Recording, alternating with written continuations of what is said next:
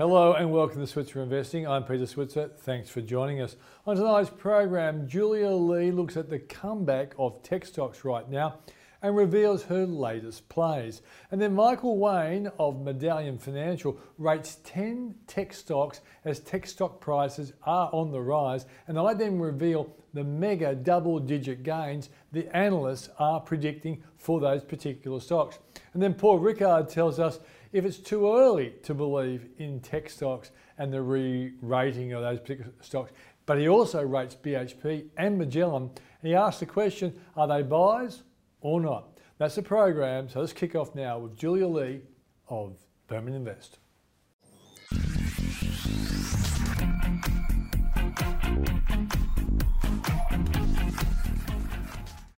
Thanks for joining us, Julia. Great to be here, Pete. You are what I call a momentum trading fund manager. Correct me if I'm wrong, but you do tend to pick up on investing themes that you think are going to get bigger and better, and you get onto them. And last week we saw tech stocks starting to get a little bit of a comeback. What's your take on the comeback of tech stocks at this point in time? Sure, I think tech stocks are looking interesting here, and definitely it does look like there was some turning point reached last week. And I guess if we have a look at the macro picture, the main thing that's been on investors' minds that has impacted on tech stocks is interest rates rising, especially in the US. Now, we saw the first interest rate hike coming out of the US in March, so 25 basis points, and the Federal Reserve has really set out a plan in terms of interest rate hikes. So what's priced in this year is 7 interest rate hikes and another 4 next year. And the market's quite comfortable with that now. But the reason for those interest rate hikes is that the US economy is doing very well. And inflation, of course, is an issue. And as an investor, if you're thinking and talking about inflation, then you want to have assets that are going to beat the rate of inflation. Because what inflation does is it eats away at cash, the value of cash. It also eats away at the value of loans. So it's a good time to go out and get a loan at the moment. But really you want investments to beat that inflation to help offset that deterioration in the value of cash.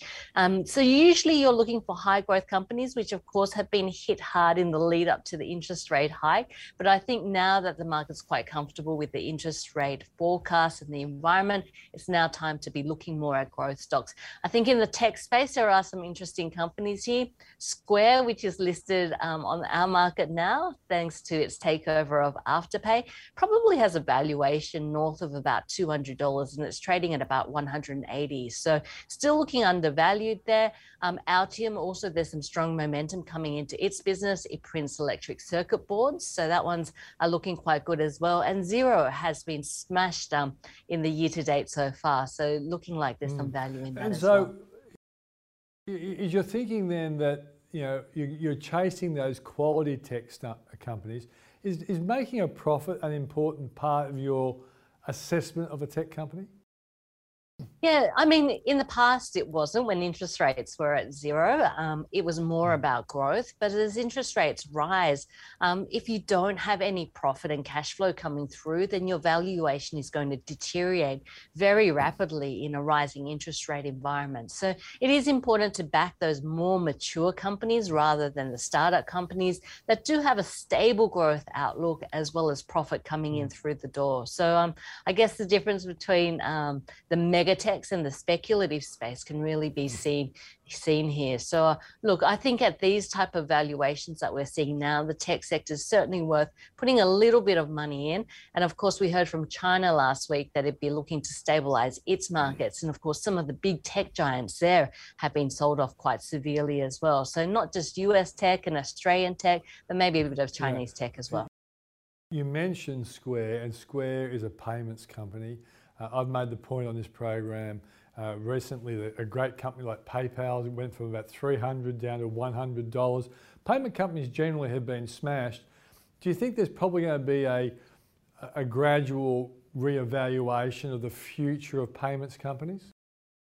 Sure. I guess when you're looking at companies in the type of year that we've had, one, you can look at the company fundamentals or what's happening under the hood in terms of the business.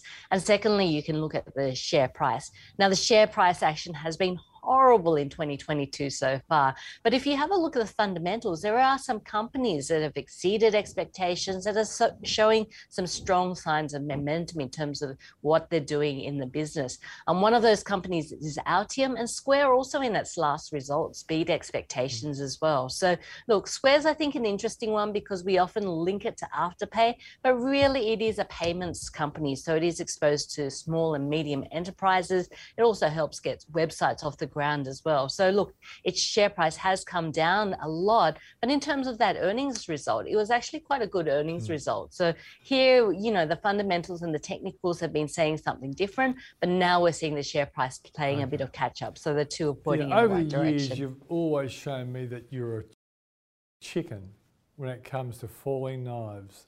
You don't like stocks that you describe as being falling knives. Is Magellan still a falling knife, do you think? Yeah, I think the reason why I don't like falling knives is that I do like numbers, Pete, and I've gone back in time and I always look at best performers and worst performers. And often you think those companies that are the worst performers are looking relatively cheap. But if you look at historically as a group, they usually underperform not only the best performers on the market, but the market as a whole. So I guess the big question is, you know, does Magellan have a strategy in place to turn around what's caused its underperformance? And so, look, I would prefer to see the seeds of a turnaround in place before I invested in the stock, because I think it's very difficult to pick those turning points. And, you know, if you've got 10 underperforming stocks and you invest in 10 of them, 2 or 3 of them might turn out to be good turnaround plays and the rest just keep on The reason why I'm asking you this, because a lot of Hamish's old exposure was to tech companies and Chinese companies as well. And both of those seem to be in a much better space, not much better, a better space than say a year ago. Like we know Jack Ma is now findable. and I think President Xi is probably going to be less aggressive towards his tech companies. And tech companies generally seem to be better. Is that at least a good reason to wait to see if Magellan can start rising from these levels? Yeah, I think that's a really good point, Pete. You've got the actual funds that invest in different investments, and then you have the fund manager. And the fund manager share price has been coming under pressure because of outflows. But in terms of the funds, the outlook is probably looking much better here. So if you were to look at investing in a Magellan fund, certainly the ones with exposure to big tech, I think, are looking better. And if we do see a performance turnaround, then hopefully we start to see those outflows starting to slow down. I think the problem is the way that funds are rated means that if you have instability in terms of management and the board, which we've seen in terms of Magellan, then often those ratings agencies will pull back from recommending those companies. So there's a flow-on effect in getting money in through the door. So I think if you're investing in Magellan MFG, then you're looking for a slowing of the outflows. And if you're investing directly into the funds, then I think certainly it's looking interesting because of those big tech investments as well as those investments. Thanks for joining us, Julia. Thanks for having me, Pete.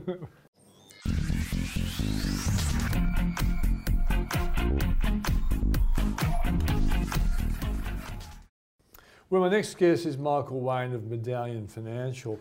And I'm interested to see what he's seeing in this tech stock slight rebound we're seeing right now. We know that high interest rates have spooked a lot of people out of the tech stocks, and many have been smashed. And the one I point out often to a lot of the people who've been asking about tech stocks, PayPal was a $300 stock last year. Now it's down around 100. It may well have rebounded last week, not quite sure. I haven't checked that one out. But I do know that Block was up, which of course bought Afterpay when it was called Square. It was up 40% last week, and other ones were significant rises last week. So I'm keen to see if he thinks this is the beginning of a tech re-rotation back into stocks that were also really given a real going over some months ago. Great to see you, mate. Good to see you, Peter. Are you having the same sneaky question? You know, is this sort of the change for tech stocks? I think you've got to sort of keep that in the back of your mind. Yeah. you look at the NASDAQ, and then there was about 50% of businesses on average, so down 50%. So Huge, it's isn't it? huge moves below the surface. The index itself wasn't down as much as that, but there's been a lot of good quality businesses that have come back a long, long way. And it's a very similar situation here in Australia. You look at the Aussie market, the ASX, is down, or was down about 10% at the worst of it. But you take out some of those commodity companies, BHP making up 10% of the index, and there's a lot of high quality companies that have just come back a long way. So I do think that markets tend to get overly negative on the downside, overly optimistic on the upside. And I think it makes sense to be trying to look at some of those quality names, which on a 2, 3, 4 year view, you can have a lot of confidence in. And what is also interesting is that I can't see how the Ukraine-Russian peace possibility talks with those. It had to be linked to Jerome Powell and what he said and therefore implied about interest rates that created the opportunity for tech to start making a move in the positive direction. Yeah, I mean, you saw on the day, the announcement initially came out, markets were a bit weaker, but then as the day went on, ever since then, we've seen this pretty significant rally. Don't get me wrong, I wouldn't be surprised that once this little euphoria phase passes that we get a bit of a retracement. But I think it just gives the market a bit of confidence that how they've priced in these rate rises is somewhat accurate, at least for now. I think the market's expecting 7 rate rises in the US. If information and data comes out, which leads the market to change their forecasts, say they expect 8, 9 interest rate rises, then you'll see, I think, tech companies again come under pressure. Likewise, if we start to see inflation taper off for whatever reason, the oil price come back, that might see people par their expectations to 5 or 6 rate rises, in which case tech could continue to rally quite strongly. And that's the interesting thing, is that you've got the possibility that he doesn't need to be as aggressive because maybe commodity prices do come off the boil, oil prices come off the boil. And also, it seems to me that the market is respecting the strength and the growth of the US economy more now than they were some time ago. Well, that's right, and that's the comments coming out of the Fed. They weren't very concerned about a recession at all, whereas they only a couple of weeks ago, they pretty much ruled it out. And a couple of weeks ago, you're getting headlines again about stagflation, which is basically a situation where inflation is roaring away, interest rates are forced to go up in a situation where the economy is slowing significantly. And he kind of ruled that scenario out, which gave a lot of people confidence to at least start dipping their toe back into the water with some of these more growth-orientated names. Yeah, and for someone like you, you do look around for value, and some of these companies have been over smashed. And I'm going to run through a lot of well-known Aussie names. I'll see what you think, and I'll also say what the analysts are saying about these companies.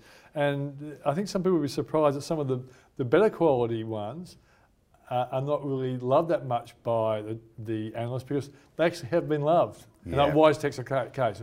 I'll jump straight to WiseTech, because WiseTech has done pretty well, and the analysts think there's like a 9% fall in its price, but he has done well compared to the others that were in that wax group. The wax group. I mean, WiseTech's probably been the better one in the last 12, 18 months. It's continued to report extremely well, exceeding expectations. And the fact is, people have probably herded into that name out of some of the other wax-type businesses. So I think on a relative basis, there are better alternatives than WiseTech, although it's been going from strength to strength, I think, in the last couple of years. It's been a great reward. It hasn't been oversold or anything. That's right. Okay, let's start with I think is like the blue chip of tech stocks, Xero. And I believe that they're setting up a headquarters in Hawthorne, Melbourne this week as well. A press release came out. I like Xero, and I think the market's gone too far in the opposite direction. What do you think about Xero? Yeah, Xero's one we've actually been buying over the last week or so. Anything, sub $100, we think on a long-term basis will be fairly attractive. We see these like wild moves with Xero a few times in recent years. They're profit takers, aren't they? I'm not sure what it is. It could be the bots or whatever it may be. You'll probably have to take a survey of everyone that's bought or sold it. But it's a very high quality business. They've turned profitable in the last sort of 12, 18 months. They continue to grow very, very nicely over in the UK and in the US, and continue to chip away in Australia and New Zealand. So we think that's a business that's made the transition to a profit-making company that will continue to to do quite well. Yeah, analysts think 17% upside. Let's go to another quality one, NextDC. Yeah, NextDC, this isn't one that we've held for a while. It was pretty extreme valuations there for some time. It did report very well though in February, like a lot of companies did. So that's a business that we don't own, we haven't been buying it, but you could definitely put it on your watch list. But look, they continue to build more and more data centers, their capacity continues to increase, the demand for their products remains and is only expected to continue growing. It's kind of like a blue chip company, you expect to shoot the lights out, but they won't let you down over time. I'll have it as a hold, but it's not one we've been buying, so I can't give it a buy. All right, here's the one I think you introduced me to, is Megaport. Now, Bevan Slattery, who I then interviewed after I talked to you, he has recently reduced his exposure. He still owns 5% of the company. Yeah. Well, what did you think when you heard that story? Well, yeah, it forced the share price down about 8 or 9% on Friday. He still owns a big chunk. Yeah. He gave a commitment, for what it's worth, to hold the remaining stock for at least 6 months or more. You have to remember, someone like Bevan invested very, very early on. He's done incredibly well out of that position, so it makes sense from his family might like him to realise some profit. Or diversify away from having too much exposure to one business. But this is a company again that reported extremely well in February. We would have a preference for Megaport over NextDC at this stage. And when you consider Megaport was $20 not that long ago, $13 at the moment, and the business fundamentally is probably improved, then we're confident. And this is a company, again, that's meant to be turning profitable in the next 6 months or so. Yeah, and I like the idea of Megaport is that as the world gets more and more back to normal, people are going to need to use the kind of services it provides. Yeah, 100%. They call it a network as a service. Basically, you can tap in to access these different networks whenever you need the capacity. And it's a very attractive product. They've got great relationships with the Amazons, Googles of this world. So we think that that's a very good business. Okay, another one who I think has been over smash, and I talk about it a lot because I've lost some money on this one, but it's also part of my Zeep group of stocks, Tyro. Tyro seems to be smashed, but payments companies have been smashed. I guess I'm hopeful that the uptick from Block will probably roll into all the payments companies. Yeah, look, I mean, I must admit I haven't been following Tyro too closely in the last sort of 6 months or so. I see they had a decent move on the market today. And again, it could be some of that bargain hunting, but Tyro's been a good business now for a long period of time. It might not be growing as quickly as some of those other tech names, but in terms of the technology, it's very good quality. They've been targeting a lot of small, medium-sized businesses, pretty much the area which the banks don't focus on. They had a big exposure to hospitality, which had been struggling, obviously due to COVID. But that's starting to recover again, and that will help with the number of volume and transactions going through their merchants. Okay. So we'll have a hold on Tyro, but it's not one that we've been buying. Yeah. So Megaport, by the way, analysts think 38% upside. Tyro, analysts think 63% upside. Another one in my Zeep stock, Zip, it's up today as well, I noticed. And it's obviously a payments company. The share price got unbelievably low, 55% upside, the analysts think. Yeah, Zip's a tough one. It's sort of been left behind in the coverage by some of these other names, but Zip has been doing a lot. They obviously had the big acquisition in the US. They've recently announced something as well in that same space. Sezzle was Sezzle was the most recent update. Yeah. So they continue to be proactive, looking to build scale. Yep. We've never been a holder of Zip. It's tempting to look at it at these levels, but you could argue that when it was at $10 or whatever it was, that was an extreme valuation. That was when the whole sector was running hot. $160. Afterpay was 150 and 160. So Zip around these levels probably feels more justified. Yeah. And that considering its growth path, we think that these levels are probably more realistic. Yeah. Well, what I've given a lot of chances to is Appen. Didn't like the last story about Facebook and all that sort of stuff. Analysts think a 0.5% upside. Well, what's your view on Appen nowadays? Appen's one we held probably 4 or 5 years ago. Yeah. We decided to sell out because there was a lot of coverage around the fact that although it is categorised as a tech business, it is very capital and labour intensive. Labour intensive, yeah.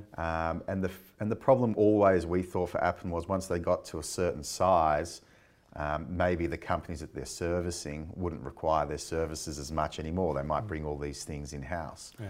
So the way to think about Appen's business model you think about a self-driving vehicle, they've got to go and label stop signs. So you have thousands and thousands of images with red stop signs, and there's humans actually putting into the computer that that's actually a stop sign. So you can see how it is quite labour intensive, and it doesn't have the dynamics that many other tech businesses have. Yeah. And it's had, I've lost count, probably 5, 6, 7 profit misses or downgrades in the last couple of years. So no point from my standpoint. And I think they're also having problems with the fact that there's accusations that their work is, in a sense, affecting consumers. Like they're working out what consumers do, and a lot of the tech companies have been accused of using that information inappropriately, and I think that being linked to that hasn't helped them. Next one is Elmo Software. Analysts think 110% upside. This company seems to do well, but the market never gets too excited about. Yeah, it's one I've been sort of following and pretty closely for probably 3-4 years. It's had moments where it's looked like it's about to take off, and then for whatever reason has come back, and it's been range bound now for a number of years. And the problem is, I don't know what's causing that, because the company reports very well. They set expectations low. They always sort of exceed just slightly. When you look at the multiple it trades on relative to a Xero, although they're not like-for-like businesses 100%, there are similarities there. It trades on very low multiples. So you've got a situation where the share price has just been oscillating sideways, yet the business has been improving. So I think if you've got some patience over time, this one will come to fruition. But for the moment, it just seems unloved for whatever reason. And it's interesting you make the comparison with Xero, because they actually complement Xero because they're heavily into payroll. But they probably are suffering the fact that Xero share price is down, so therefore its share price is down. And another thing I'd throw in about these guys is that they have an interesting acquisition in Breathe. And Breathe is like where they take their medium-sized business model to a small business model, and I guess that's going to be an interesting testing point for where this company goes. Well, that's right. I mean, Breathe was a UK-based company, but has a lot of similarities between the two, and it gives them access to new markets and slightly different modules as well. So one to keep an eye on, although if the markets do take off, I don't necessarily think Elmo is going to be the one that jumps first. There might be others. Yeah, might get in the tailwind. EML's had a problem with the Central Bank of Ireland. It also has taken off and then been brought back by those sorts of things. What do you think about EML? It's tough because they went and did this large-scale acquisition in Ireland. They raised a lot of money to do that. They even maybe took on some debt from memory. And it's hard because what they were expecting to get out of that acquisition, the revenue numbers, customer numbers, just hasn't been able to come to fruition. Effectively, it was sort of anti-money laundering type activity that the central bank was the company they took over, wasn't it really? That's right. So that there might be limits on the value they can place on some of these gift cards, and that would seriously affect the value of that acquisition. So from mine, I think there's too much negativity around that. And when you've had so many good names pull back such a long way, I don't think you need to be chasing those with other issues. And that's the reason why I'm actually running through a whole list of interesting names, and you can prioritise the one you want to chase. One that you'll always like is AD8, Audinate. The analysts think 47% upside. Have you changed your view on Audinate? No, there's been nothing really to change the view from a long-term standpoint. They've had some issues in the short term with supply chains. They're just struggling to meet their order book. Stuff coming out of China, not coming out of China. Not coming out, and they're trying to find workarounds, which takes a bit of time. But I think the positive side is there's definitely demand momentum in that company. It's just that they're struggling to meet that. But it's also like the way that the business operates, there's a bit of a lag between when they sign up a new customer or a customer embeds their product to when they actually get paid and see the revenue come through from that. So at the moment you look at the balance sheet, it doesn't look that amazing in terms of revenue growth, but very quickly over time, as their protocol is embedded in more and more electronics, they're going to see that revenue kick up. So we still like it. We think it's very good quality, and the fact that it's sort of basically a monopoly in that space at the moment, growing many multiples times the nearest competitor, we think it's worth persisting with. Its nearest competitor is? The nearest competitor is, I don't actually know. Well, didn't you? You know, you make the point that this is like a private version of Bluetooth. It's effectively, the thing is, it's kind of a new concept. This is why there's no real like for like competitor in that if you think about the old cords that you put together your different electronics, it removes the needs for those cords, and it's like a stronger version of Bluetooth, which allows different pieces of equipment to communicate. So are you saying that some businesses wouldn't use Bluetooth, even though Bluetooth works nice for the consumer? That's right. If you're doing a big concert, for example, and you wanted all your people around the grounds to be connected, is Audinate the kind of technology that they would use? That's right. So different speakers on either side of the field can all be linked up without the need for all those cords, and it's a lot more powerful than Bluetooth to use. But this is a new concept, so it's going to take time to grow. But and I guess its first spike in share prices were those excitable tech heads who realise how great this is, but the market becomes so a bit if of a you think realist. about like a Yamaha or Bang & Olufsen or Bose or whatever it is, they are the companies that build the electronics, and they now are embedding this Audinate protocol into their systems, which will allow them.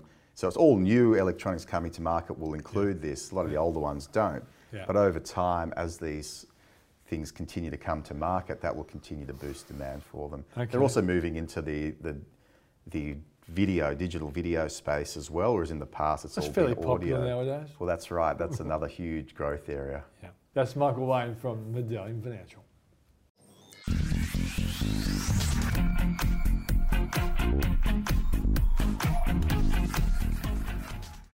Well, I wanted to catch up with Paul Rickard about some of the interesting developments in the market, in particular the fact that we've seen tech stocks improving. Last week they improved. Nasdaq was up 8%, as I said earlier in the program. And today, tech stocks are also up again. So, Paul, do you think this is a re-rotation back into tech stocks, or is it a sneak preview of what might happen? Yeah, look, I think it's more a sneak preview, Peter. I think the correction was largely what we've seen, a big correction in tech stocks. This is just a bit of the rebound. It got too overdone. A bit stronger in the US, Peter. There's been more of a rebound in the US than there is here in Australia. They probably sell off harder, did they? Well, I don't know. Some of our companies have gone harder. Some of our companies have gone pretty far. Yeah. I suspect we're not yet ready to see a rotation back into tech. We're going to get some corrections, right? Things went too far, they always do. Markets always overshoot both on the upside and the downside. I think you get what support you are seeing will be more on the quality stocks. So I would think in this environment, stick to the quality. I think it's too early yet to sort of. Yeah, all is forgiven. I don't think all is forgiven with tech. I mean, you've got to remember that by and large, the thing that really upset the market in the first place was that they, higher interest rates. Yeah. And although you can argue about, present value of, future earnings and the rest of the stuff, there still was a logical reason why tech stocks came down.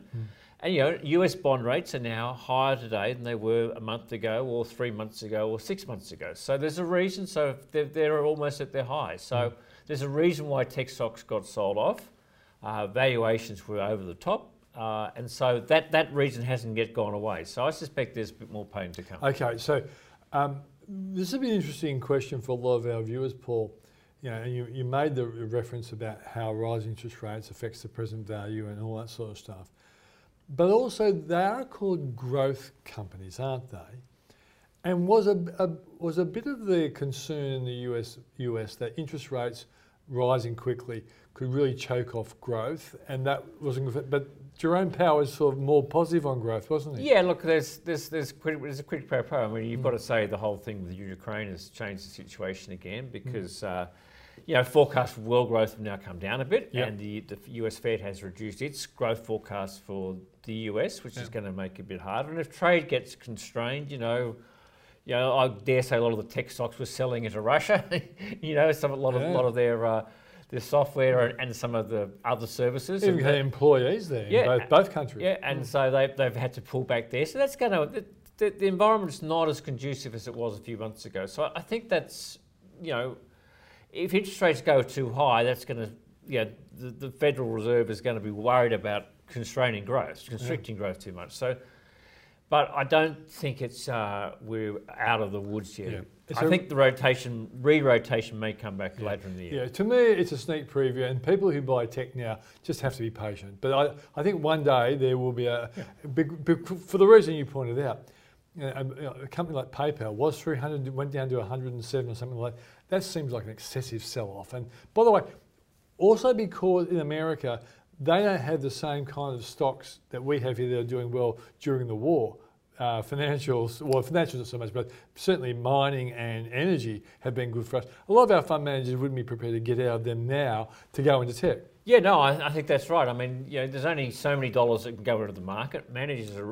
Professional fund managers are really worried about, how they go against their peers. Yeah. One of the reasons that there's a bit of herd mentality is you can't afford to take too much of a position against the market. So if all the money is going into financials and resources, because they are benefiting from some of the geopolitical instability and other factors, it's a very high risk strategy to go and put a lot of money into tech with a lot of money going into the major sectors. So I think that's another reason, Pete. Okay, you've been a great fan of BHP and where not as much Rio, but just they've done well together.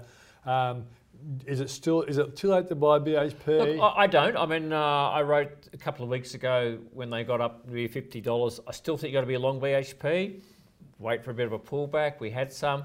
I think this is a market to be at least index weight. So BHP's weight in the market at the moment is about 11%. Most investors are well under that. Yeah. I think this is the time you have to play this. I think you'd be, again, like all these, this market's going to give us opportunities. Things just don't run away straight away, and we see that. So I think BHP is still reasonable value. Okay, and what about Fortescue? It hasn't been doing as well. What's going on there? I'd rather be in BHP simply because the quality of the minerals is higher. Fortescue, I think, is getting a bit of green backlash? Anti-green backlash. I think the market's worried whether a lot of the money's profits might get diverted into some of the so-called green initiatives. I think that's, I'm not sure that Twiggy's got the market quite on his side with the pace he wants to deliver. Plus their grade of material is lower, and that's subject to margin risk. So I think it's been more a fact that we've seen a bit of change in Fortescue and people don't know quite how much money is going to come back to shareholders, how much is going to be invested in these other initiatives. And where there's doubt, investors tend to say, well, I don't need to be in something there's doubt. There are alternatives. Okay. Is it time to punt on Magellan Financial? Well, I think that's a gutsy call still. And when I say gutsy, it is, you can't but argue it's still the falling knife, right? So has Magellan bottomed? Yeah. The issue for Magellan is fundamentally about investment performance, right? And while you've got investment performance has been under par, you've had some big institutional outflows, you've got planners, some planners who are moving their clients out of Magellan. That all takes time, but it's happening. And when you're getting funds outflow, obviously that will impact future earnings. And that's why you've seen the share price continue to be punished. And the market got a bit excited the other day when they announced $5 billion worth of funds outflow. So the secret of turning Magellan around is you want to see improved investment performance. Now, we only get data on that every month. I haven't seen anything to suggest that yet that the investment performance is back on top. Now, I think that the move getting Brett back was a good. Brett or Chris? Sorry, Chris. You always get Brett. Yeah, I don't know why I get Brett. Brett. I get the two confused. But Chris Mackay. Mackay back was the right step. Yeah.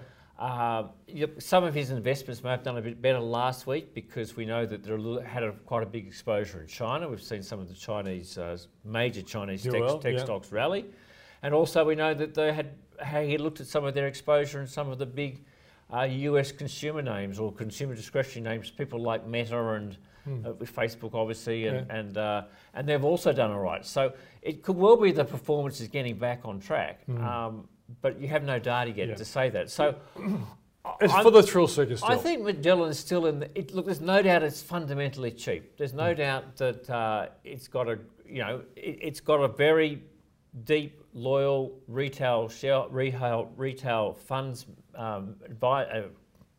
client base who invest in their funds. And it's had a great long-term performance, but it's fundamentally struggled the last couple of years because of investment performance. And I think you need to see data. So I'm wary of the falling knife, Pete, and say, look, I want to see, when I see their funds management performance start to get back on track, then I think you buy Magellan. But, this could be the low today, so who knows just how that plays out. Yeah, and I asked Paul that because Paul is a very cautious man. If he said, yes, it's time to buy it would be time to buy. But good advice. It still is in that very tricky area. It's for the thrill seekers at this point in time. You make the fair point that a lot of the stuff that they invest in is starting to look better, so it might show up in their returns soon. But this is a company that's under a lot of pressure and they have to do a lot to change their attitude. One last thing before we go, mate.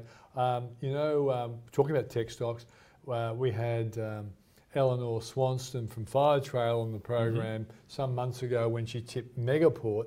And Megaport, of course, was her selection at the SON conference, Hearts and Minds conference. But then we learnt that one of the big shareholders, Bevan Slattery, sold out a big chunk of his investment. I think he had 12, it went down to 5%. It's still a big holding in the company. So I've just talked to her this morning, and she made the point that they still like Megaport. They were buyers of the stock as well. So for those people out there who might have been worried about the investment in Megaport, a big supporter was Eleanor Swanston. She still is, and she makes the point that Bevan Slattery still holds a lot in the company. Yeah, and I think that's worth noting. I think maybe if I could just throw something to you, Pete. I think one of the things that people are now going to start to focus on the next few weeks is electoral risk. Yeah. Okay. And look, I think there's a whole lot of data. You know, you're going to talk about this at some stage around. It's not necessarily a bad thing. But you've got to now be bait. But I think as an investor, you're now going to be assuming there's going to be a change of government. Yeah, right? I think so too. Right? And that could make our markets just a little tricky over the next couple of weeks, notwithstanding a budget next Tuesday. So yeah, that's right. And I think specific companies could be negatively affected. The history shows that the overall market is not all that badly affected by an election, a lot less than we expect. And there's often a rebound no matter who wins, and that's probably the interesting thing. But certainly some companies could be in trouble once the Labor Party's policies are revealed, and even the budget could as well. Well, maybe we don't actually find out much because it seems like they're not going to say a lot, Pete. But look, this may be something down the track. But I just caution, the market. I think people have been a bit complacent about the electoral issue, and it's not to say that it will necessarily be bad longer term. But now you've got to say there's a high probability that. Anthony Albanese is going to be the next Prime Minister. Yeah. Okay, the polls could be wrong, but I think that argument is weak. Yeah. And South Australia was absolutely spot on. Yeah. Voted exactly as the polls said, and the polls don't look good, and this is a huge thing. So I would be assuming a change of government, and I think investors need to think that through. So we could have an interesting sort of 6 to 8 weeks, notwithstanding positive leads in the US, whatever's happening, where our market just isn't ready to rock and roll. So, and I should prepare voters out there for something that could be really unusual. I actually met the new Labor Premier 2 weeks ago when I did a speech in Adelaide for the Master Builders Association, and he's a very intelligent, and you can see why he's one kind of guy. But apparently, I was told by one of his fellow MPs that one of the big turning points in the whole polls was when he took his shirt off. So wait for Albo, the new and improved and much skinnier Albo could whip off the shirt sometime. Apparently, it had a very big impact on the polls. That's Paul Rickard from the Switzer Report. And that's the show for tonight. And don't forget, we're back on Thursday. And if you want to get more insights into the sort of stocks that we like right now, have a look at the Switzer Report at switzerreport.com.au. Once again, thanks for joining us. See you on Thursday.